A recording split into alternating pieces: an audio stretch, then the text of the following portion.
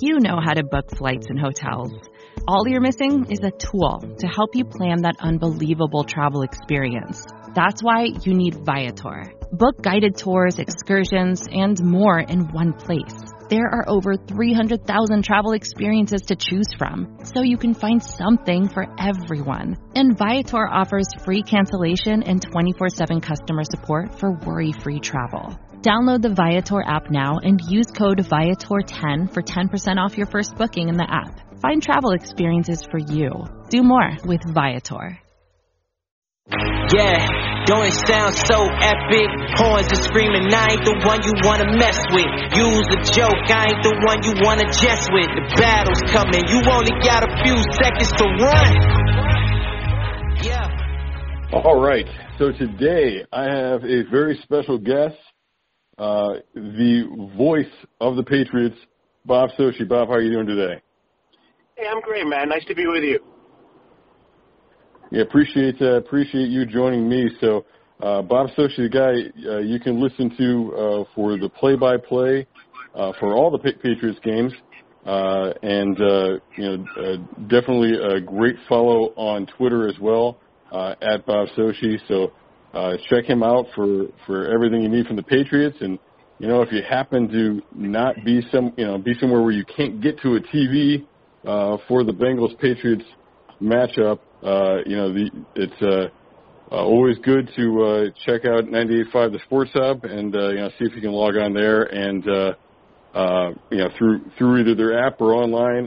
Definitely a great radio coverage from Bob Socci and Scott Zolak. So appreciate you being with me. So big matchup this weekend. For the Bengals anyway. I don't know, in New England they probably overlook it a little bit, but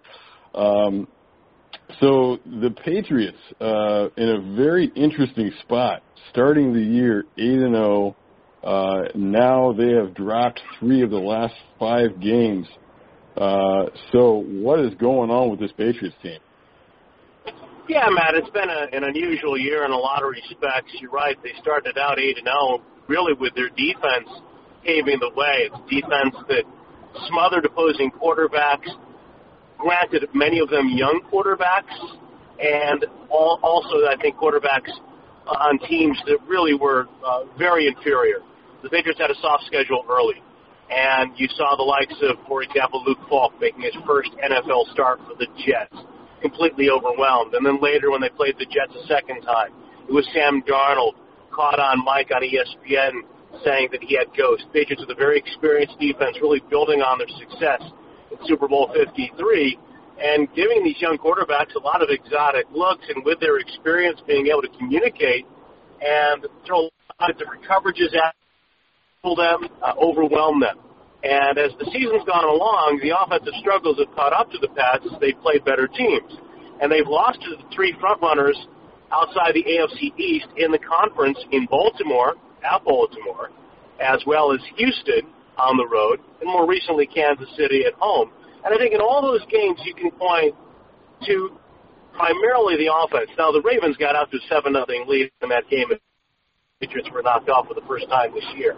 And the Pats had a real difficult time trying to catch up to the speed of that offense. Once they got things settled down, their offense got things going until the turnover led to a Ravens defensive score. Against Houston, the Patriots really didn't play well in any aspect early. The offense continued to struggle. And then against the Chiefs, they were outscored 17-0 in the second quarter, and by the time they got going in the second half, it was too little too late. They wound up with an incomplete pass on a 4th and 3 from the Chiefs' 5. Big part of the story for the Pats offensively is similar to what the Bengals have experienced. When they've had opportunities in the red zone, they haven't been able to capitalize. Brady's been hampered by a lack of a running game behind a banged-up offensive line from the start this year. The loss of Rob Gronkowski's impacted the team. And then a wide receiver. They don't really have a lot of speed at that position, and they've gone through the season with number 1 draft pick from this year, N'Keal Harry, out for most of the year. They made the trade for Mohamed Sanu around the trade deadline, and he had a good first game, but then suffered a high ankle sprain. So they're still searching for something offensively. The fact that they haven't got the running game going like they did late last year has been a big factor for them. Yeah, definitely. And losing Gronk and not having that dominant running game like they had last year, you're going to see the effects of that, particularly in the end zone. So now, what do you attribute? Obviously, Gronk is gone, and I think in the past there have been years, including last year, where people have looked at the Patriots receiving core and said, well, they don't have the weapons there. But when you had Gronk, you had a top 5 receiver. You just had him playing tight end. So obviously, he was a huge contributor in that area. So that loss is pretty obvious. But what do you attribute the difference in the run game to? Yeah, there's a few factors there, I think, and I think Gronk is a big part of that. Honestly, he's one of the best run blocking tight ends of his or any generation. So you had him, plus you had Dwayne Allen, who was a good blocking tight end for this team the last 2 years. And then adding to that, the former Bengal practice squad player, fullback James Devlin, who came into his own as a vital piece of the Patriots offense in recent years. Plus, the center David Andrews was lost in preseason because of blood clots in his lungs. Left tackle Isaiah Wynn, who stepped in for Trent Brown, who departed by way of free agency. Wynn got hurt with a toe injury in week 2. And so without those key pieces, the Patriots have not been able to run the ball consistently. Sony Michel last year had a good year as a rookie. 1,200 yards, 12 touchdowns if you combine the regular season and the postseason. But he's had a difficult time just getting going this year. And then with James White, he's more of a third down back. He'll run, but he runs primarily out of the gun. He's an exceptional receiver. And with Rex Burkhead, a guy that the Bengals fans know well, he's been out of the lineup a good chunk of the season because of injury problems. I think right now he's probably their best runner given their personnel up front because he hits it quick. Michel's a guy that is a little more tentative, looking for that hole to run through and then make a cut and accelerate. But they just haven't had the continuity on the offensive line. And their tight ends have not been able to give them what they got from Gronkowski and Allen in any way last year as dominant run force blockers. Yeah, those are some big losses up front, and the fullback and tight end position as well. So you can definitely see where that's going to add up for them. And you're right. I think Burkhead's one of those guys. As soon as he went to the Patriots, it's like they're going to use him. They're going to get it. So glad to see him having some success, but it is a bit painful as well. But even in that running rotation, we're seeing Brandon Bolden, traditionally more of a special teams guy, getting some attention in there, and despite 2 pretty high draft picks in the last 2 years with Michel and Damian Harris this last year getting in there. Yeah. Seeing Bolden in there pressing for time. The interesting thing about the Patriots, I feel like other teams don't just stack themselves at running back like that, but they definitely see the value in putting a lot of talent at that position. Yeah, it's interesting, Matt, because the team has gone through these cycles. When I started calling the Patriots games in 2013, they had Stephen Ridley and Shane Vereen. Both of them were second-round picks. But the Patriots had always been a team that used value and value versus cost to field their roster more effectively than most other teams around the league. And, around the league, the running back position seems to be one where people think you can get more value with less cost. And yet the Patriots have used a lot of draft capital, as you said, in the last 2 years to try to restock at that position. In White's case, he was a 4th-round pick, and he's had a terrific run for the past. But it all began with a redshirt season behind Vereen in 2014. And I think that's a bit what we're seeing with Damian Harris, a 3rd-round pick from this past year out of Alabama. He's had some nagging injuries, hamstring in preseason, periodically during the season. But I think for the most part, he's not an active member of the roster on game days typically. He's been active for only a couple of games this year because this is his season to redshirt. And Michel has been a disappointment this year because they were looking for him, I think, to break out not only as a runner but as a pass catcher coming off last season, and it just hasn't happened to date. With Bolden, he's he's an invaluable member of this team, and they brought him back. Brandon was a guy who made the Patriots as an undrafted free agent out of Ole Miss. He was a fourth, fifth back in the stable, but if you ever needed somebody to come in and just pass protect, catch the ball periodically out of the backfield, run it when you needed to, somebody who could do everything, not great, but well enough, Brandon Bolden was your guy. And there were times when the Patriots used him after Ridley fumbled, or Garrett Blunt fumbled, or someone was hurt, and you know what? He didn't hurt them. He only helped them. He went to Miami last year. The Patriots released him out of training camp, and the thinking was, okay, they're going to re-sign him. Well, the Dolphins claimed him before they could. He went to Miami, and he had his best game against the Patriots. He ran for 2 touchdowns, including a 54-yarder, and he came back to the Pats this year as a free agent. And he scored 4 touchdowns. He had the jet sweep touchdown last week versus the Chiefs. He's a guy who makes plays on special teams. He's a good cover man. He's a guy who can get to some punts and kicks. And if they need him this weekend against the Bengals, and I think, they may very well need him because they don't have a guy who's a good north-south runner. And in Bolden's case, maybe that's his role in short yardage situations. Like I mentioned earlier, that they've struggled in the red zone and they haven't been able to run the ball in deep. Michel is a guy that has scored a lot of touchdowns early in his career. I noted the 12 last year overall. He's got 6 this year, but 3 of those were in one game. He hasn't scored of late. But maybe Bolden is that guy. If they get down there, they feel like they've got to run the ball inside the 5. Yeah, it's funny because there's been some success for Rex Burkhead in New England. But another former Bengal, Jeremy Hill, was probably meant to be that short yardage guy when Mike Gillislee didn't work out, and they can't seem to find that piece of the running back stable. But interesting about Bolden. I think there was a game earlier this year where both Bolden and Matthew Slater scored touchdowns. And, I mean, if you could somehow get Nate Ebner into that mix, that would have been the most Belichick game of all time. Or an end around to Cordona or something. I don't know. Yeah, actually, it might have been the Bills game where Matthew scored his first career touchdown. You're right. I mean, the Patriots field more core special teamers than anybody else in the league, I'd have to think. As good as the Bengals are in special teams.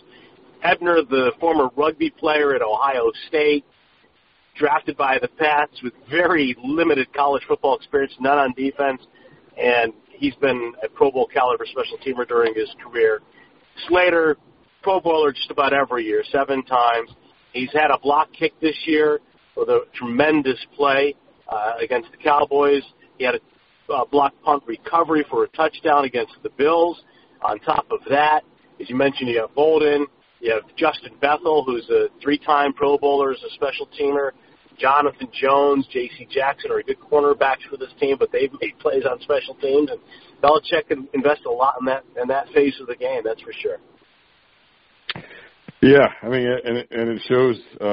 It definitely shows up just about every week for them. So, he's not gonna miss out on those opportunities when they have an opportunity to change the game with that stuff. So, now moving on to the pass game. So, obviously Antonio Brown's got to go. That one made sense. It was kind of a surprise to me, even though everybody saw it coming. I was a little surprised they did it in the first place. But Josh Gordon, given their where they were at the position, came as a bit of a surprise to me. Beyond Edelman, what do you think of the rest of this group, and maybe more importantly, what do you think Brady thinks of the rest of this group?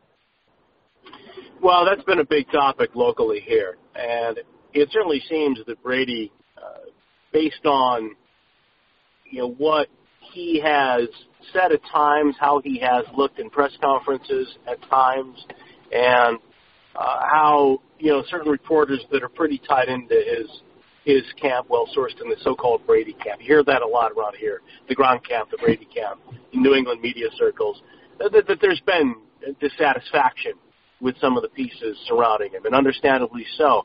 I do think that he's taken a more positive outlook of late.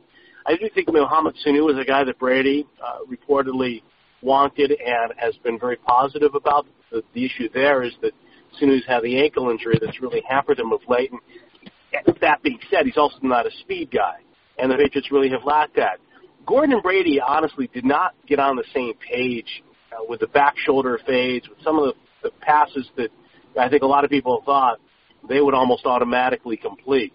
And he goes back to last year. There were games when Josh Gordon was targeted 12 times, for example, with Tennessee, where he just didn't have the impact that you expected. And I think this year he came back to camp when he was reinstated conditionally by the league, a little bit bigger. He's a tremendous physical specimen. He's in great physical shape, but he was a little bit more muscular, a little bit bigger than I think people anticipated. And he just didn't have the explosiveness. And frankly, really was not the player that I think people within the Patriots organization, and certainly people outside of it, expected him to be. So that necessitates the move to try to give Brady a weapon, a speed weapon, and somebody who can create some coverage, favorable matchups for other guys with Antonio Brown. And it almost smacked of desperation at the time, and they brought Brown in. And by the middle of his first week with the Patriots, his only week with the Patriots, of course, there were allegations made on top of the conduct he had shown in Oakland and conduct off the field that put this organization in a very embarrassing situation. And there was no choice but to let him go. I was surprised, like you, in the first place that they brought him in, particularly with the way things ended in Oakland. With regards to that outside threat, it's just really limited the Patriots in a lot of ways because, as you might have seen in the Kansas City game, there are times where Edelman is going to be left open, and teams have gone back to the zone periodically.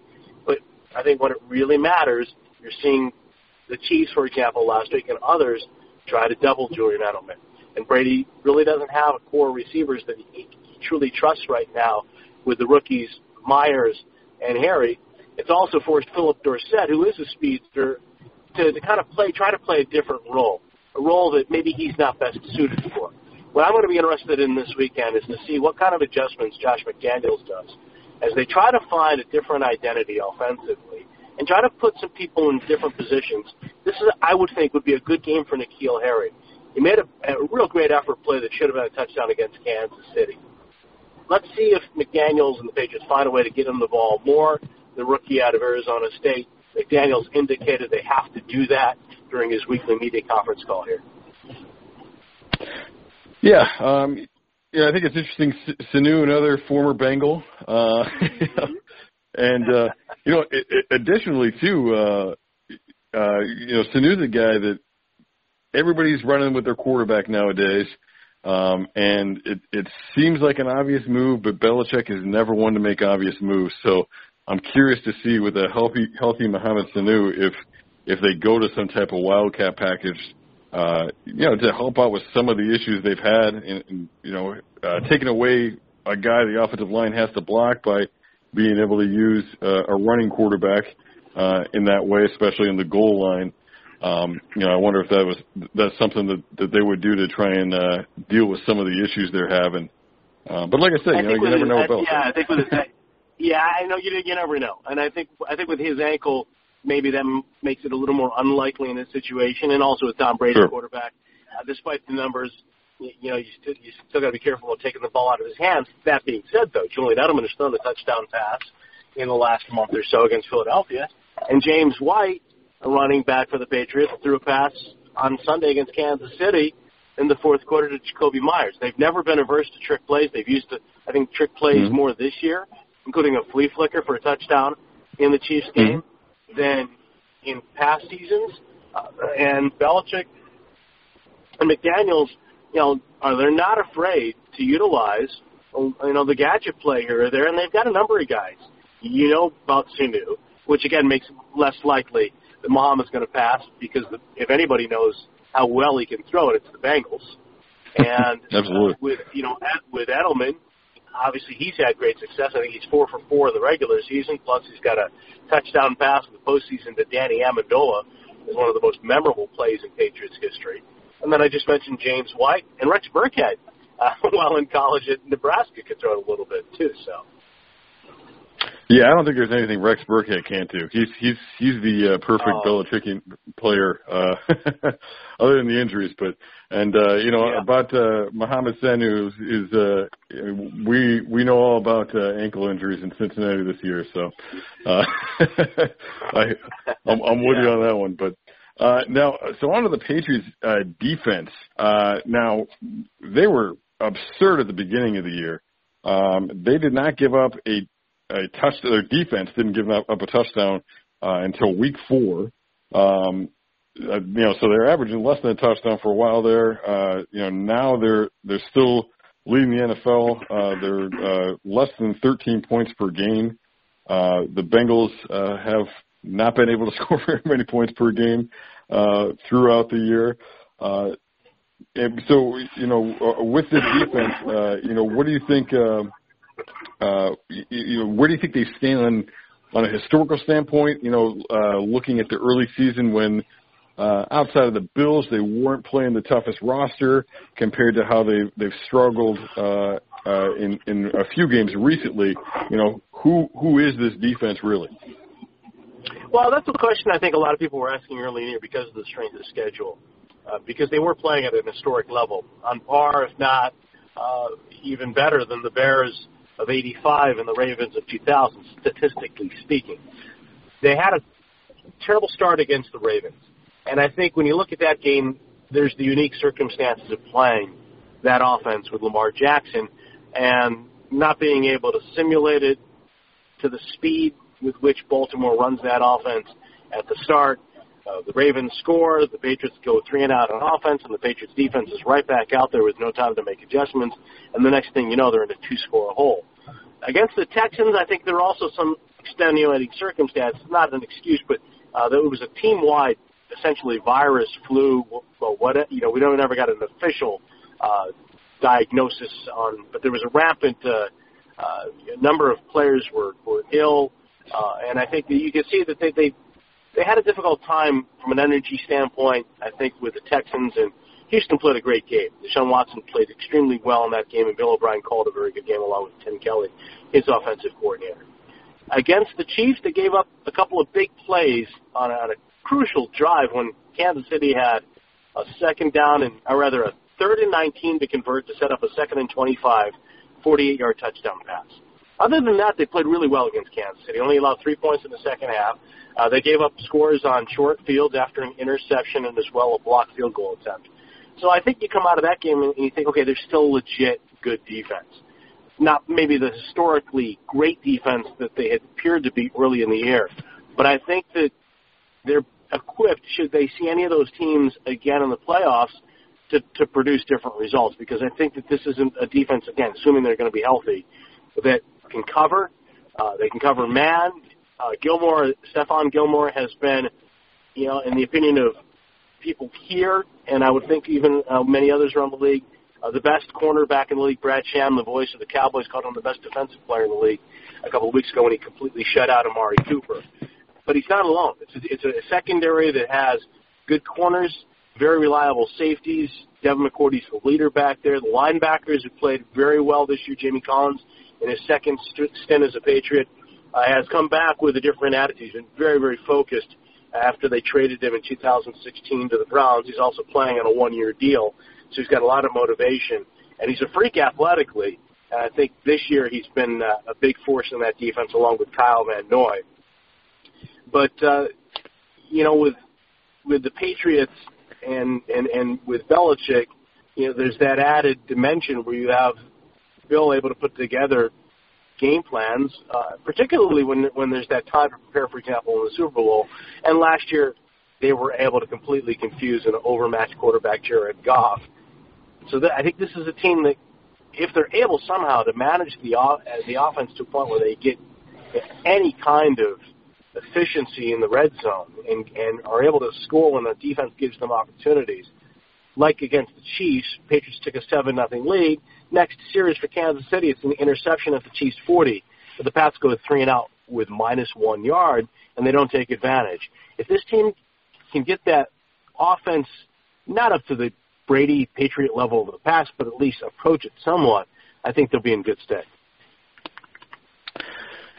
Yeah, and it's interesting too.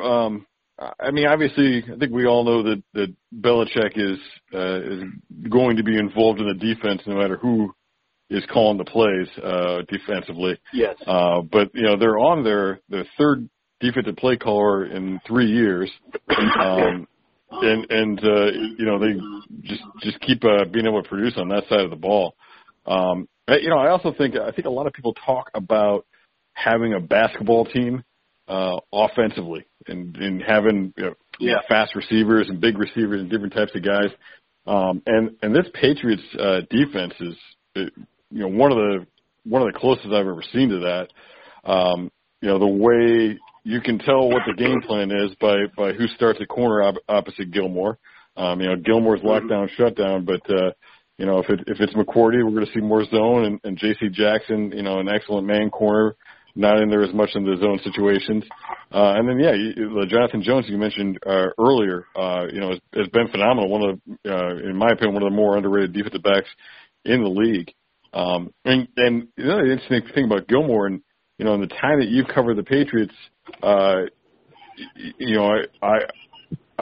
would say that they generally would go away from playing man to man on the team's top receiver, and would let McCourty play over the top, have their second corner over there, and have their first corner shut down their number two guy.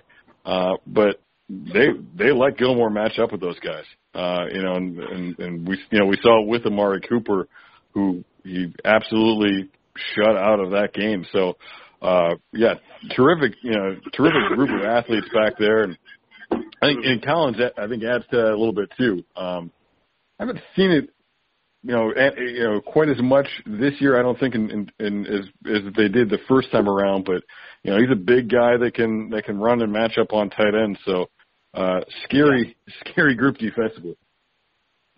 They can be, yeah. And I think if they play if they're fortunate enough to get to the playoffs to a point where they get the Ravens again, I would imagine they'll be a little more aggressive. I think early in that game they went with a heavier front, and again the speed. I think they were overwhelmed initially by the speed, and they're a fast defense. And it'll be interesting to see if they play them again. Same thing with the Chiefs. I think that last year in the AFC Championship, for example, a big part of that game was putting Gilmore on Travis Kelce late in the game, and the Patriots shut down Kelce and Tyreek Hill. And they still had to go to overtime to beat the Chiefs, rallying to get to overtime to do it. But with this year's group, I think there's the athleticism from front to back overall is really, really impressive. Yeah, and mentioning the Ravens, the big consequence of that game is the home field advantage. And with the Ravens, by the time a lot of people are listening to this podcast, likely having defeated the Jets, and then their last 2 weeks they play the Browns and the Steelers, likely that they end up getting home field throughout. And if that second matchup does occur, it's going to be in Baltimore again. But always interesting to see Belichick the second time around. And I feel like there have been times in the past where, particularly with the Steelers, I feel like Belichick would sometimes mess around with Mike Tomlin when they played in the regular season. That's not the real game plan. We'll see in the playoffs the real game plan. But they absolutely did not do that against the Chiefs in the regular season last year, and they didn't do it against the Ravens this year either. So would definitely be interesting to see around two. On that note, way back in the day, when the Dolphins came out and brought the Wildcat into the NFL, that was the Patriots matchup, and despite the fact that Belichick's probably one of the only head coaches in the league that would recognize what that offense really was and what they were doing, it was something that they had some struggles with. And I think historically they've had struggles with mobile quarterbacks overall. Yep. And then you see Travis Kelce, scoring on a zone read in the Chiefs game. So Is that something that you think the Patriots are susceptible to? Is that the Achilles heel of this defense? Well, it's funny. They have been of late. And example, mobile quarterback, the MO for the Patriots, for most of my career calling the games, this is now my 7th season, when they faced a mobile quarterback, they often zone. They're a better man-to-man team. I think this year they've strayed from that a bit. Beyond that, though, as you've touched on, the triple option plays, not only Kelsey and a wildcat, but it was really a loaded pistol, if you'll pardon that expression, where you have the diamond formation, the 2 halfbacks plus a back behind the quarterback. Now, the Ravens had success with that formation, and then the Texans ran out of that formation and threw a pass play. Watson sold run, and then dumped it off the tight end Darren Fells for an uncontested touchdown. Then the Chiefs break it out on the goal line, and Kelsey runs it in for the score. And I asked Evan McCourty about it during the press conference on Wednesday here, and he said, it's assignment football. And on each of those plays where they struggled and gave up big plays to that formation, it was one guy, not everybody, but one guy not maintaining assignment, breaking down, and they better figure it out soon. So I think that is something that they are susceptible to right now. One of the reasons why I think with Belichick that he does have success at times facing a team the second time. For example, the Rams in 2001. In that season, they blitzed the Rams a lot in the regular season. And then he realized after the game, it was a close game, that if they saw him again in the postseason, which they did, of course, if they had a chance to play him again, they would defend them differently. They wouldn't necessarily be aggressive with pressures, but they would be aggressive with physicality at the line. And they, of course, knocked Marshall Faulk around a lot in that ball game and disrupted the timing of the Rams receivers. And I think the same thing with Belichick is consistent throughout his career in that he's a great student of history of his teams of the game. And that includes learning from mistakes that his team made in a previous matchup and applying the lessons from those games, the next time around. Now, there are a lot of people that will point to statistics that show that also that when the Patriots have lost to teams in the regular season, they have generally lost to them as well in the postseason. That hasn't always been the case. More recently than early in his career with the Pats, you mentioned the Steelers, for example. But I think when you look at him again, it's applying the lessons. Realizing what worked, what didn't work. I don't think he's one necessarily to save things, so to speak, or to play possum in a regular season matchup, but he will certainly learn from it the next time around. Yeah, and I appreciate you referencing McCourty there and mentioning the assignment football because not to speak negatively of your profession, but I get a little frustrated watching Ravens TV games because I feel like a lot of the TV guys have no idea what that offense is. So I appreciate that understanding of the option looks they're giving you and how the assignment football works into that. So. Well, I called 16 years in the Naval Academy, so I saw a lot of the triple option in college. Okay, all right. So there you go, and I know there was a lot of talk over the summer, criticism actually in Baltimore about them bringing Paul Johnson in as a consultant, and people were like, it's a triple option. And I'm just thinking, yeah, everybody runs a triple option in the NFL, and they just do it out of shotgun. Yeah, exactly. Exactly. Well, you're well researched. You're well informed. Yeah, and that's the thing, and I think really triple option. That explains a lot about you and how you call games. Because to me, I never coached triple option, but I coached against triple option. And when you start to have an understanding of triple option football, everything else in the game makes sense. Even when it's not triple option, everything else makes sense, and everything it's the glue that makes everything else come together, in my opinion. So, well, yeah, Matt, you touched on and you mentioned Paul Johnson. Having worked with him, he would often talk about the spread option, these spread offenses, they're really predicated on a lot of the same premises. It's about, it's math more or less. It's, in a lot of with the zone read, you're not blocking you're leaving one guy on block to give yourself an advantage somewhere else. And eventually you're going to be at a point where you're going to force a defender to commit one way or the other, and then you option off of that.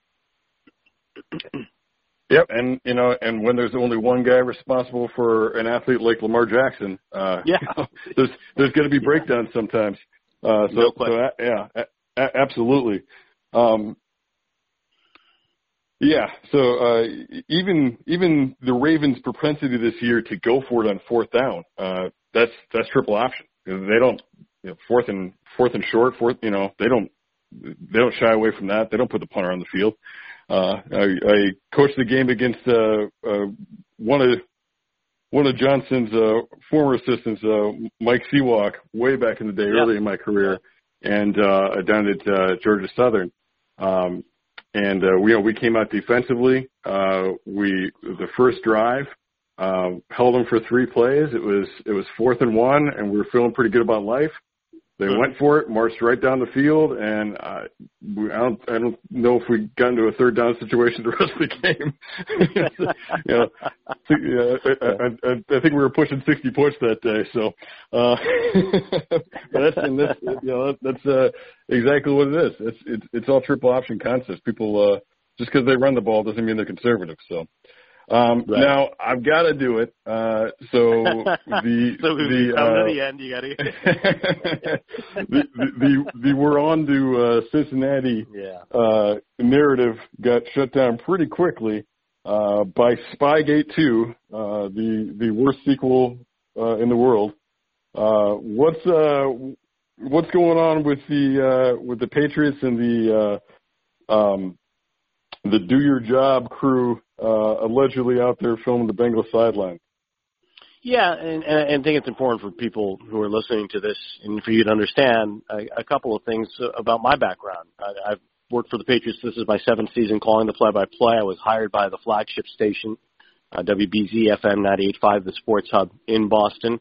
And for my first season, worked for 98.5, the Sports Hub, and only 98.5, the Sports Hub. And then in year 2 for me, and ever since, I've worked for the Patriots as well on a part-time basis, contributing to their website and some of the shows for Kraft Sports Productions. The Patriots have the Kraft family has a business model in which they have a soccer team and a football team as their sports properties, and then have Kraft Sports Productions that generates a lot of content for both of those teams. And we're talking the Patriots here, and it's not only content on the web and social media, but also television.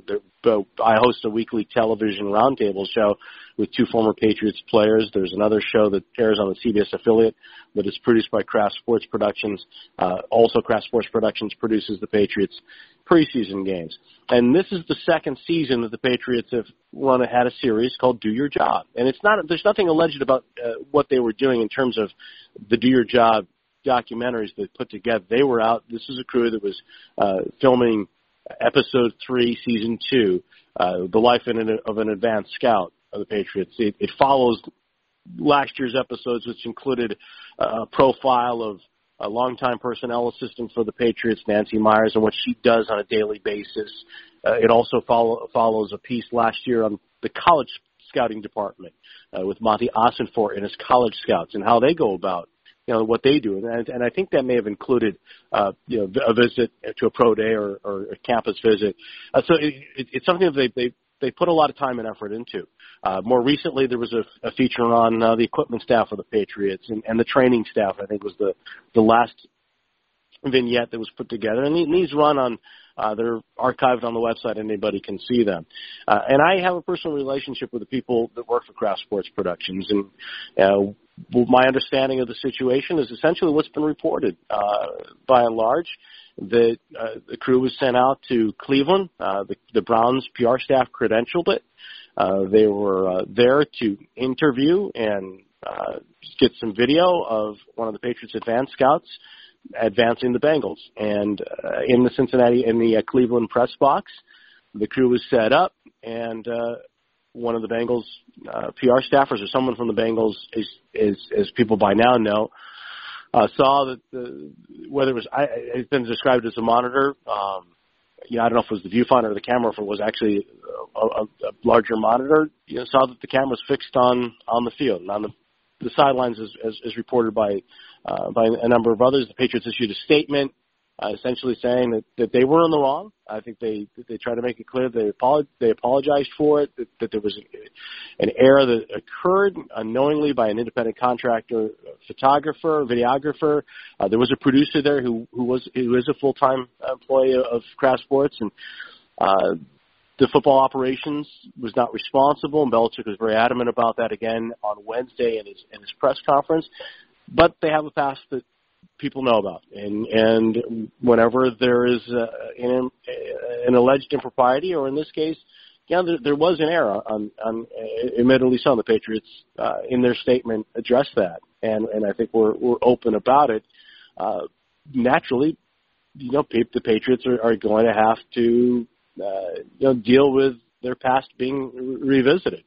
And that's just, and I can't blame the Bengals. I certainly understand why they were not alerted to the fact that there was going to be a video crew there that would be shooting video in the press box.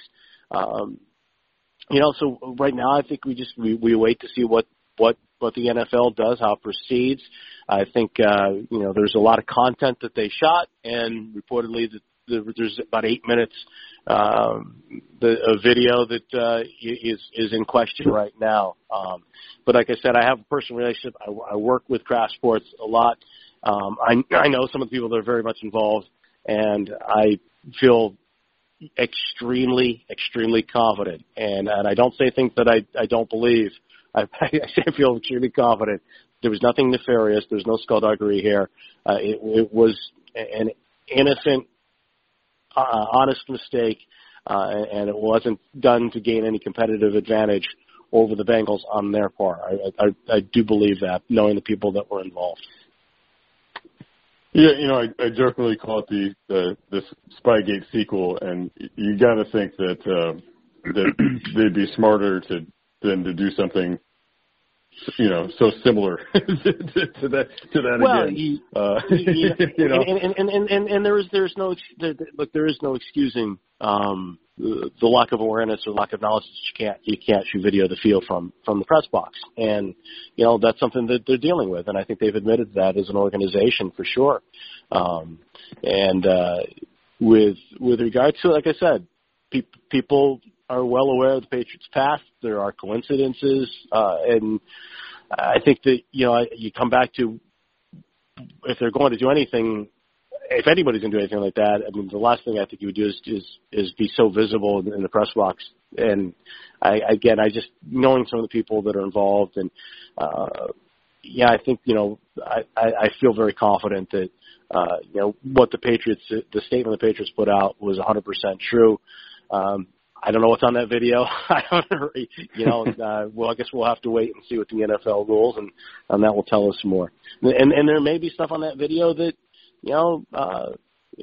people will look at and say, outside of New England, that there's definitely something there, and there may be something on that video that we all look at and say there's nothing there. We'll wait and see what happens. Yeah, and I don't think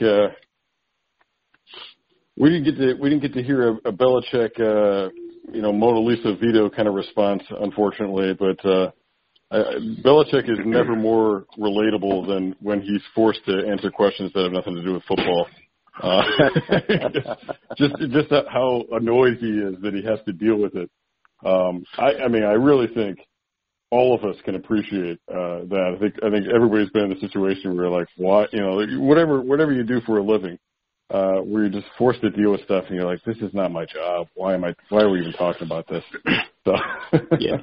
I think it's also important too, Matt. The one last thing I would stress too about it is that Bill's articulated that this not only this week, but many, many times in the past, whenever the name Paul Brown has come up, whenever the Patriots have played the Bengals, or there's been some reason to comment on the Bengals and the Brown family in general, Bill idolized Paul Brown, and Bill has a tremendous, or at least he was one of his role models. And I know that Bill's father felt the same way about Paul Brown. Bill's godfather, I believe, coached or played under Paul Brown. And, he has tremendous respect for Mike Brown and the Brown family. And I think, that's something that, I certainly have considered all week long, and Belichick reiterated it again today. I know there's a great relationship there, which doesn't apparently exist necessarily with a lot of other owners and people around the NFL and Mike Brown. So I think that, that's something also to consider as well. Yeah, definitely. And I can, being a transplant, living in New England myself, that's something I've noticed a lot, and a lot of the New England media has picked up on that. It's something that I'm sure doesn't get the national attention that it gets around here, and probably something that I need to write about on Cincy Jungle to let Bengals fans know about a little bit at some point. But maybe we'll get to that in the off season when things slow down. But yeah, I think the Browns they're one of the old families, and I think overall, I think certainly Paul Brown because of the method that he taught really. But you see Belichick, he likes the Giants, he likes the Bengals. He likes the old family-owned teams. Seems to have a preference with those. So. Yeah, no question about it. It's a great reference for the traditional football family-run organizations, the Giants, the Steelers, and the Bengals / Browns with Paul Brown and that family's tremendous lineage and tremendous history rather in the NFL. Absolutely. All right. Well, I appreciate you joining me. Again, Bob Socci, the voice of the New England Patriots. I appreciate you talking some football with me. And you're welcome back anytime. Love talking ball with guys who know what they're talking about. Hey, I really appreciate it, Matt. I enjoyed it, and feel the same way. I feel like I don't really know what I'm talking about, especially when I'm talking to a guy who really truly knows. But it's great to be with you. Thank you so much.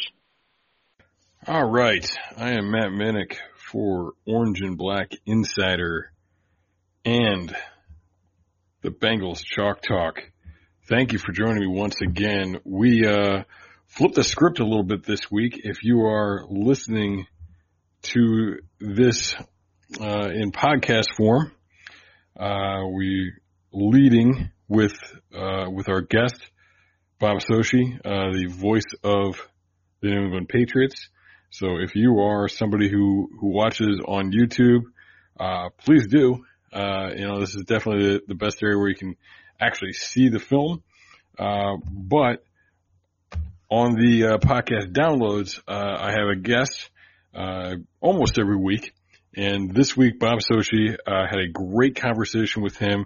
So we put that up front, wanted to make sure that everybody got a chance to listen to that interview. Great conversation with Bob Socci, who does the radio broadcast for the New England Patriots. All right, but now we're going to get into a little bit of film. So we're going to focus the film study this week on the Patriots. So I've been talking for a while about Zach Taylor needs a win that he can hang his hat on. He needs a signature win, something that will give him, give the team, give the administration some confidence moving forward, and maybe even attract some free agents, by showcasing what we have in our young coach. So we're going to focus on what they can do against the New England Patriots. Now, this is not going to be easy, and I think as we look at the games the rest of the season, this is the least likely game for them to win, but it's still an NFL game. There's a reason they play the game. And, so we're going to talk about some things that they can do and how they might be able to pull this one off, and some things that they could do to impress and to make everybody feel good. Going into year 2 under Coach Taylor. So we're going to start off. Look, the Patriots offense has been up and down. But the key, important part of that offense, is Edelman. That's where Brady really wants to go with the ball. It doesn't seem to feel great about the rest of his receiver core. And so it's all about Edelman. And we've seen teams, double team him, do some things to try and affect him. And that's really what I want to focus on talking about right away here. So a couple of weeks ago against the Houston Texans, they actually threw a pick, that put them in a real bad spot. But it started off, it was an empty. Edelman was the number 3 receiver, to the trip side, and there were twins on the other side. They motioned Edelman across the field. When they did that, a defensive back went with him. It was man coverage, and they lined him up really close to the number 2 receiver on the other side of the formation. So when that occurred, he took an outside release at first.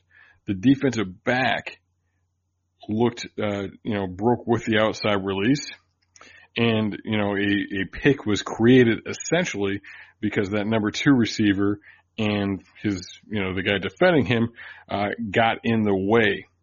So then Edelman came back, all right, releases to the outside and then breaks to the inside. But even though he had moved, there's a Mike linebacker right there. So this is really just a cover 1 look. But that Mike linebacker was keying on, likely Edelman. Could be something that teams just do the number 3 receiver sometimes. But he's keying on Edelman here. So think about it. Do the math. 4 pass rushers. All right. And if you're playing man to man, that's 5 more guys. That's 9. In cover 1, you have a high free safety, but there's also a free linebacker. All right. And that's what people don't always think about, don't always realize there's another free guy there. And I think a lot of times we talk about double teaming, we think about like the Patriots like to double team and put McCourty over the top. You can double team the play over the top, but Edelman is probably more dangerous underneath for what he can do, coming in and out of routes, and this exact type of route here. So how do they take that away? They played him to the outside, they played him to the inside.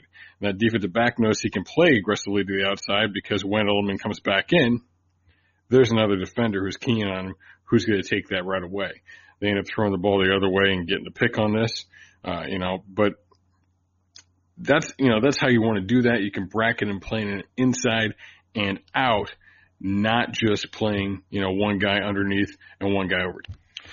Now, obviously, bracketing inside out is beneficial for those underneath routes, that Edelman is well known for. But, there's going to be an advantage to doing it when he's running vertically as well. So also in that game, he was lined up in the slot, in a 2x2 formation, with the tight end receiver on the other side. He's the slot on the 2 receiver side, playing pretty tight. Now, the Texans looked like they were in a cover 2 look, but the safety to that side is really just playing inside Edelman, where they've got another defender, lined up right over the top of him. I believe it's a nickel corner. So they're taking 2 defensive backs, putting both of them there on Edelman, so you can play him inside and out like that. That time it leads to an incomplete pass. So there's different ways to bracket him and take that away. And, you don't have to put your most talented player on him. That's another thing that the Patriots don't really do anymore because Gilmore is playing so out of his mind that they tend to put Gilmore on the best receiver. But a lot of times, historically, they've put their best corner in man coverage on the second best guy, and bracketed the best player. Antonio Brown is the guy. They rarely matched up man to man with Antonio Brown. They usually just put 2 guys on him. So there's a variety of ways you can do that. Now the big thing, figure out where's Edelman lining up. And when you're game planning, when you're looking at the film, you think, where are they putting Edelman? What is he doing? Where is he getting his targets from? And then you try and take that away, and looking at what his alignments are, breaking that down, very specifically for how you want to play it defensively. Because there's probably some alignments where he doesn't get targeted at all. Definitely his alignment within the formation, whether he's the number 1, the number 2, the number 3, whether he's, in a tighter than usual alignment, whether he's bunched, when they send him in motion. There's going to be tendencies to what he does in all of those situations. So you can break it down by all those things and come up with a plan and figure out what you want to do there. So, that brings us to the other opportunity here is baiting it. Right? So you frustrate them by having him bracketed and having him double covered, but you also want to make him appear uncovered. And then you could bring in defenders from different areas to try and make a play on the ball, try and get a pick. Because you need to be able to steal possessions, especially when you're playing in a game like this where you're playing from behind. You need to be able to give your offense another shot, put points on the board. When was the last time we put points on the board on defense in Cincinnati? Hasn't really been something that happened this year. I remember actually getting that feeling against the Steelers. I had that feeling in my gut. I was like, this is a game where they need a defensive score to win. Some games are like that. Especially when you're playing from behind, what I mean by that is when you're playing in a opponent who is expected to beat you, you've got to be able to come up, create situations on defense, on special teams where you either score or you set up a score for your offense. And, given some of the red zone struggles the Bengals have had and some of the kicking issues they've had, it's best if they can score for themselves so we can avoid some of those things. So, you definitely want to set that up, take advantage of those situations when you know what the route is, bait it, and be able to steal that. So the Texans gave us one example of something like that with Edelman lined up as the slot receiver. Kind of a slow release and then digging across the formation. The slot corner lets him go, and the linebackers are biting up and playing on a play action. Really appears open, but Reed, the safety, plays it real slow, stays on the top. He's aware of it, and he breaks right on the ball and is able to make a play on the ball. Doesn't get the pick, but able to make a play on the ball. So that's one example. Let him look like he's open and bait him, and that's something you could do with Jesse Bates. The other thing you can do is you can come from the other direction. So, we've seen both Sam Hubbard and especially this week with Hubbard out, Carl Lawson dropping into coverage. So being able to take really anybody, from a pass rushing from a down lineman type position, and drop them off, create a situation, because Edelman, they like to throw it to him across the middle quite a bit, create a situation where it looks like there isn't anybody there, and then boom, those guys pop out and come underneath that. That creates an opportunity for a turnover as well. Now, obviously, none of us love it when Andrew Billings drops back. He's probably, I don't know, I haven't seen his hands. He's probably not the guy that, that's going to make that pick, certainly. Or likely not the guy that's going to make it a touchdown either. But, a guy like Lawson, a guy like Hubbard, maybe they make that play. Maybe they turn it around, turn it into a big play. So, definitely something else to think about is sending somebody, take a step, strike on the guard, strike on the tackle, whatever it is, and boom, drop off, and look to get a pick. On one of those quick hitting routes. You can even be a linebacker that's walked up on the line. It's a little, not quite as good of a disguise because linebackers drop off a little bit more often. But yeah, you can do it with Visual, you can do it with Pratt, you can walk those guys up and pop them off. Definitely, something you can do as well. You can even, use it and get a read. Put both linebackers up there, read the guard, see who's going to be picked up, who's going to be free, and drop off opposite that. That's going to put more pressure on Brady, and, put them in a better position to score. So, but we'll get into putting pressure on Brady, in just a second. So, where I want to go now, is talking about getting hits, on Edelman and, really shocking Edelman. So getting some hits on Edelman is going to help you out as well because it disrupts the timing of the route. And, Brady's all about timing, all about, being on schedule. He's expecting receivers to be at a certain place at a certain time. And Edelman, against Kansas City lined up, to the right of Brady. He was the slot and twins, and they had three receivers opposite him. And he's looking to get across the formation. And, what happens, they're in the zone, but still that slot defender gets a shot on him. Disrupts him and throws off the timing and he's not where he needs to be, to make the play on the ball. And you can see on the other side of the formation, that number 3 receiver, I believe that's Lacoste with the tight end. But they're getting on him too. They're getting hands on him and disrupting his route as well. You see him kind of almost starting to kind of fall down a little bit. So, look, it comes down to the game plan they used way back in the day to beat the Rams. You disrupt timing by getting shots on these receivers, disrupt the timing of things. And then, really the other guy you got to worry about is James White. So when James White's in the field, how do you disrupt him? And the answer to that question is pass rush. And since they've had Carl Lawson back, I really think that's one of the biggest things that this defense has had going for us. With Lawson in there, he really completes that front, gives them another stud, on the other side of Dunlap, who can really get after the passer from the edge. And that's going to force them to leave a running back in or to at least get a chip. And here Dunlap, Lawson coming off the ball, he's got the running back to that side. That running back has to account for him, in some capacity. He's got to check and make sure he's going wide.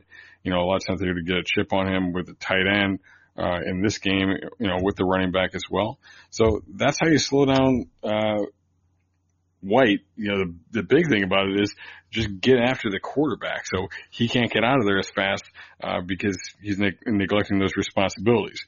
The other thing is, again, you hit him, you mug him, and when he's trying to get out, especially when he's trying to get out in the middle, if there's a linebacker who's in man on him, then you got to hit him. You got to hit him. You got to disrupt that. You get that out later so he's not there, because when they're getting out of the backfield, running backs, sometimes they're checkdowns, sometimes they're primaries, but it's usually either you're expecting him there right away, to get him the ball because he's the primary, or you're expecting him there when you're in trouble because he's the checkdown. So if you can disrupt him, that's going to pay, major dividends for you. Now, talking about the front, here's the other big thing. They have got to be able to stuff the run. And we have seen some improvements in this area over the last few weeks, and now this is a real test. The Patriots O-line has not been great. They haven't been great running the ball. But this is going to be a real test for them. Lawson stepped up in a big way and looked really good against the run last week, with Hubbard out. Hubbard has been excellent on the edge. Obviously Dunlap, gets after Geno Atkins, has been basically a one-man run defense at points, this season for the Bengals. Andrew Billings, Renell Wren, stepped up as well. Billings was a monster a week ago. So some good things going on there. I actually did a film room this week on Since He's Young. You should check out, specifically on Lawson, against the run, because we all know he can get after the passer, but he showed in this Cleveland game he doesn't have to be a specialist. He's a guy that can be on the field more for you. And then the other thing is, Pratt and Vigil. Since Pratt has been in there, Vigil has been a lot better. And Pratt has gotten a lot better too.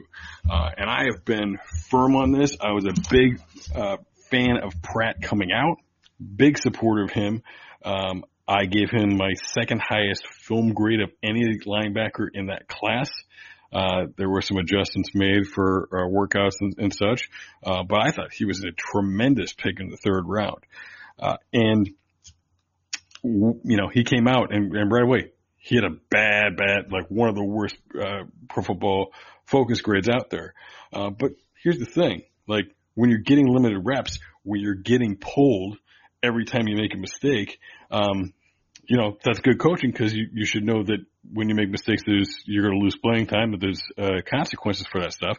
I got no problem with that from a coaching standpoint. But when you're looking at grades, of course your grade's going to be bad because you don't have time to make it up. You don't have time you're not able to have good reps because you get pulled after the bad one. So you don't have time to even it out if you're not getting all those reps. And you're getting better. There's a lot going on for a linebacker. He's shown some things in his processing. He's a smart player. He's done some really good things. At times, I showed a clip a few weeks ago where you could see him after the play telling Vigil why he was wrong. And I broke it down in the clip why exactly that was. Pratt's doing some good things and he's getting better as he's been in there. Joe Goodberry, tweeted this week, his increases, in his Pro Football Focus grades, since he's been a starter, and it's been a steady increase. So, still work to go, but again, I've been adamant on this. Even when he was struggling, I was putting out positive film room content on him and saying, hey, here's some mistakes, but stick with this guy, because there are definitely some positives there. Hopefully, he keeps growing. So those guys all have to step up. They have to be able to stuff the run and take away the run game. Get after the quarterback, affect Edelman, affect James White. Can they do it? I don't know. It's a tall task, but that's the game plan. That's what you want to do. That's what you need to do if you're going to do something, if you're going to slow down this Patriots offense. And you're going to need to slow down this Patriots offense because, the Bengals haven't been great at scoring points. And guess what? The Patriots have a very, very good defense. They're still doing very, very well. Even though they have had a couple of rough games, it's a very good group. Now, there are some ways that you can hit this group. And the first one I'll touch on, they got to be able to run the ball. They've been much better running the ball in the last few weeks. And a big part of that is, some schematic change, that John Sheeran has broken down in Cincy Jungle, in weeks past. But they're doing a lot of that, the toss play with getting the guard and center out in front and getting on the edge a little bit. Now, the Patriots have good edge players. They can hold an edge, but they don't have a lot of speed at the linebacker position, not as much as you would think. So, much like that has been a problem for the Bengals, if they don't have an edge and they don't have the speed at linebacker, it was trouble against the 49ers and other teams. That can be, something that you can utilize against the Patriots as well. If you can get that edge, if you can get that edge player blocked, open up something in there, even a cutback or getting on the edge, that is going to create opportunities for you. So that toss play is a tremendous opportunity. They had a ton of success with it against the Browns. And really, Mixon had an excellent day. I broke down in a film room this week. On Cincy Jungle, you should check out all the things that they did with the running backs. Some really good stuff out of Mixon and Bernard, in the run game and the pass game a little bit too. And the O-line looked pretty good too. Those guys weren't out there doing it by themselves. So definitely some good stuff there. But there is another way that they can attack the Patriots in the run game.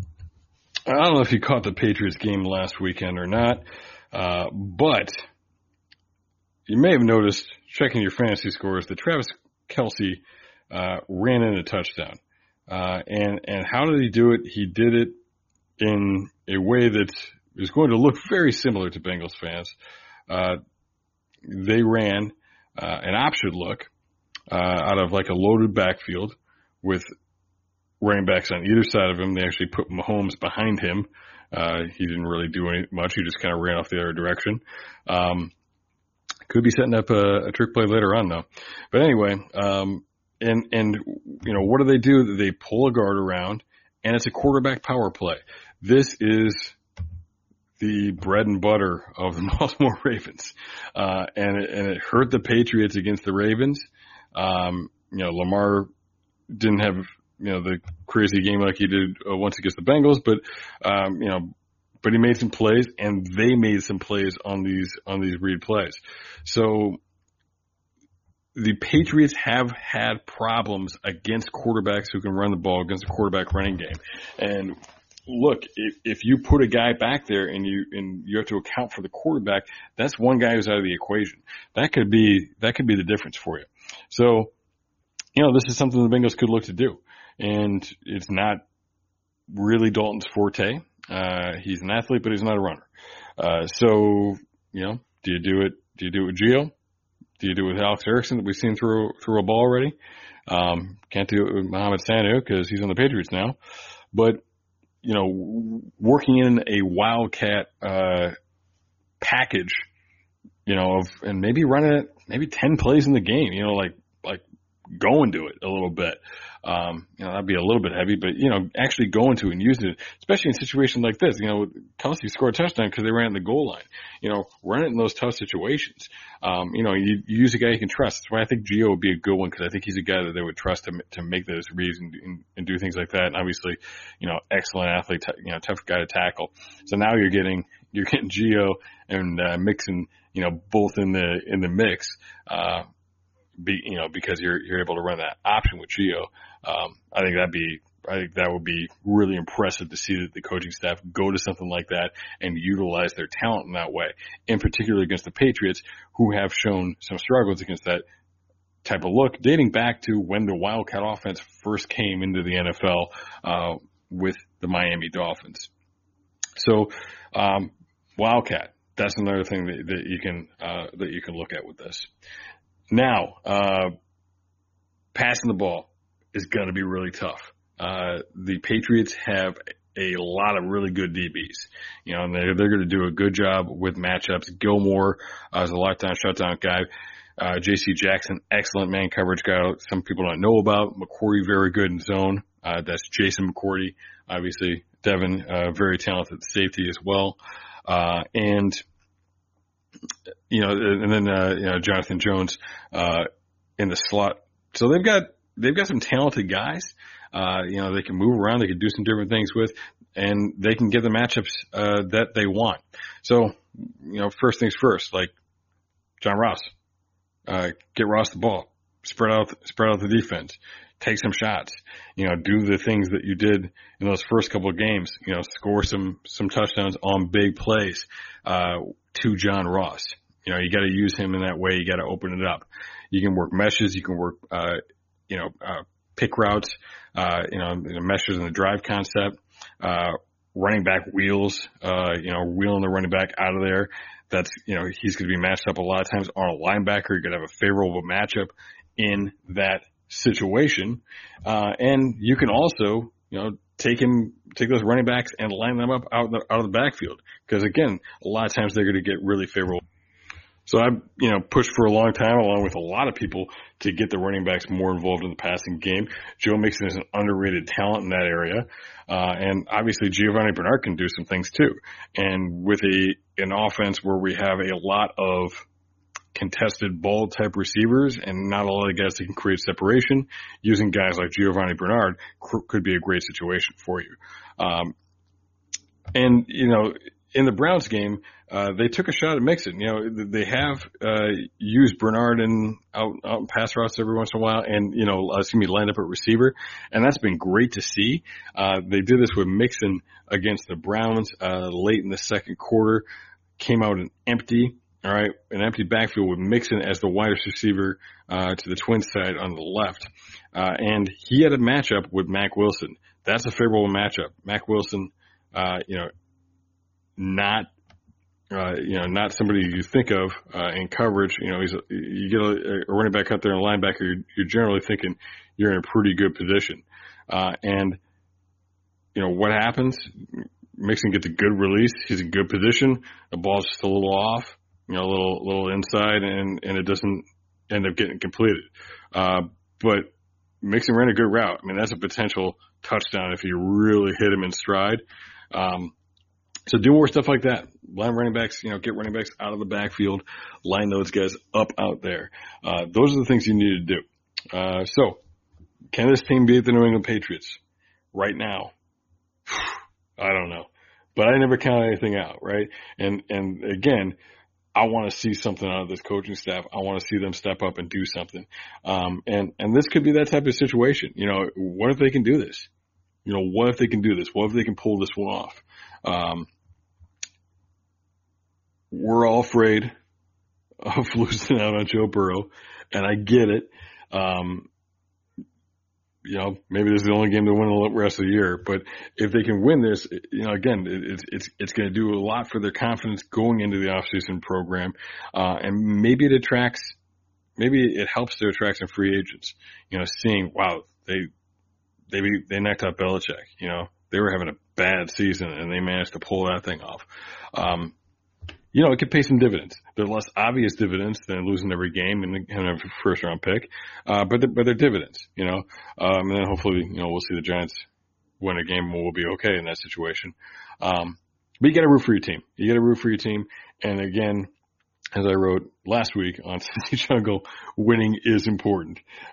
Winning is most certainly important. You got to win football games. All right. So, we'll see what happens this weekend. I got some ideas. I got some thoughts on it. I don't feel great about it. Don't get me wrong. Don't call me crazy. You see people be like, man, what is this guy talking about? But I see a path. I see some ways, and with some lucky breaks, and maybe something can happen. So, all right, Matt Minich for Orange and Black Insider. Check me out on Cincy Jungle. Check out my guest today, Bob Socci, as well. The voice of the New England Patriots. Great interview with him today. Really appreciated that. And we'll be right back here next week talking about the next game. Peace. Yeah, we coming forward with ours. Yeah, we coming forward with ours. Yeah, we coming forward with ours. You hear the crowd coming forward with ours.